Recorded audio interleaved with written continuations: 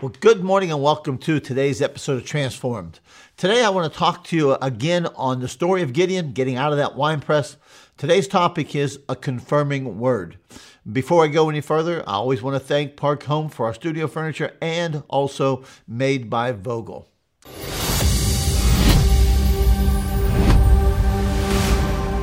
Welcome to today's message with Pastor Jim Balzano. According to USA Air Force Instruction, AFI 91-104, it's called the two-person concept.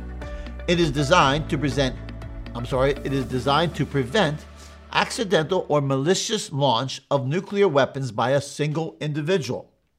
In the case of Minutemen missile launch crews, both operators must agree that the launch order is valid by comparing an authorization code in the launch order against a sealed authenticator. A special sealed envelope which holds the code is what that is. These sealed authenticators are stored in a safe which has two separate locks. Each operator has a key to only one lock, so neither one can open the safe alone. Also, each operator has one of two launch keys once the order is verified. Then they must insert the keys and turn them simultaneously. A total of 4 keys are required to initiate a launch. For additional protection, the missile crew in another launch control center must do the same for the missiles to be launched. As a further precaution, the slots for the 2 launch keys are positioned far enough apart to make it impossible for one operator to reach both of them at the same time. Now, this protocol is to ensure that nuclear weapons are not released by a single individual. The orders are confirmed through a prescribed method. I mean, can you imagine having the ability to launch nuclear weapons in the hands of a single person without any means of confirmation whatsoever? Confirmation is absolutely necessary for the impending action. When you look at the life of Gideon, you see God coming to him and interrupting his life and calling him out of the winepress to go into battle against the enemy of God's people. And when you do this, what you find is an incredible God who is incredibly rich in the ability to give confirmation to his people. Again, look at what he did. He interrupted his life. He said, I want you to confront the evil that is terrorizing my people. I want you to get out of this wine press and I want you to deliver them. I don't know about you, but before I stepped out of that wine press to confront that enemy, I'd want to know that it absolutely was God that was talking to me and it wasn't the pizza I ate last night or the dream I had. I want to know it's God. So for Gideon to get out of that wine press, he would need a confirming word from God. The great thing about God is he's willing to do that. He's willing to confirm those he chooses. He's willing to confirm a word when he gives a word. You know, some people like to remember Jesus rebuking the Pharisees for looking for a sign to prove his divinity. But that wasn't Gideon's mindset. He wasn't asking for a sign for God to prove his divinity or to prove himself. He was looking for a sign that would confirm that he had indeed heard correctly and that this was God. It was not a request to relieve doubt, but a request to be certain it was God. If it had been the other kind of request, I don't think God would have honored it.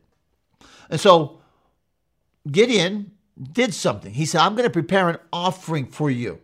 And so he prepares an offering for God through which God manifests to himself to Gideon. I think it's a profound principle that we find in Scripture. When a man or a woman will host the presence of God in a humble, honoring, and hospitable fashion, the God of heaven is willing to make himself real to them. Gideon didn't wait for God to prove himself before preparing the offering. As a matter of fact, Gideon proved himself to God with his offering. Once he demonstrated his heart towards God, I believe God readily confirmed his word and his presence in Gideon's life. Gideon wasn't sitting there and coming with an arrogant and haughty spirit, all right, waiting for God to confirm himself. No, he came with a humble, voluntary offering as an act of hospitality and honor to God, who then confirmed his word. You know, even when you think about Jesus, after his death and after his burial and his resurrection, he appeared to his disciples as a confirming word. It was a confirmation that he had indeed risen. I mean, they were to go on a life's mission that he commanded them to go on. He had put a mandate upon their life. He had put a commission on their life. You'd want to know he really is resurrected. And he came and he gave a confirming word to them. He was even gracious and loving to the one we love to call Doubting Thomas. Think about this. God may be calling you. God may be saying to you, I want you to leave something you've always known. I want you to step away from all you've ever known. I want you to step away from the things you've known all of your life. I want you to step away from those things that you're comfortable with.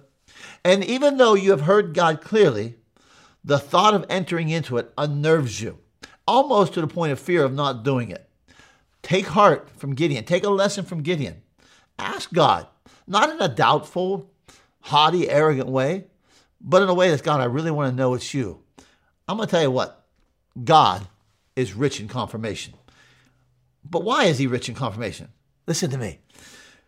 Because he's God who knows that he has just put a God-sized idea in your life. The thing that he told Gideon to do wasn't Gideon's idea, and it wasn't something Gideon could accomplish in his own strength.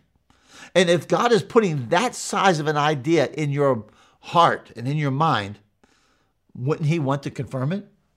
Shouldn't something that comes from the one who is unfathomable cause us to shake when thinking it's even fathomable? Truly, his ways are not our ways, and his thoughts are higher than our thoughts. He knows that. That's why I believe he's more than willing to urge us by confirming a word that he gives to us. And so, let me encourage you today. You may be getting challenged to get out of that wine press. You might have a God-sized idea. You may have indeed heard the voice of God.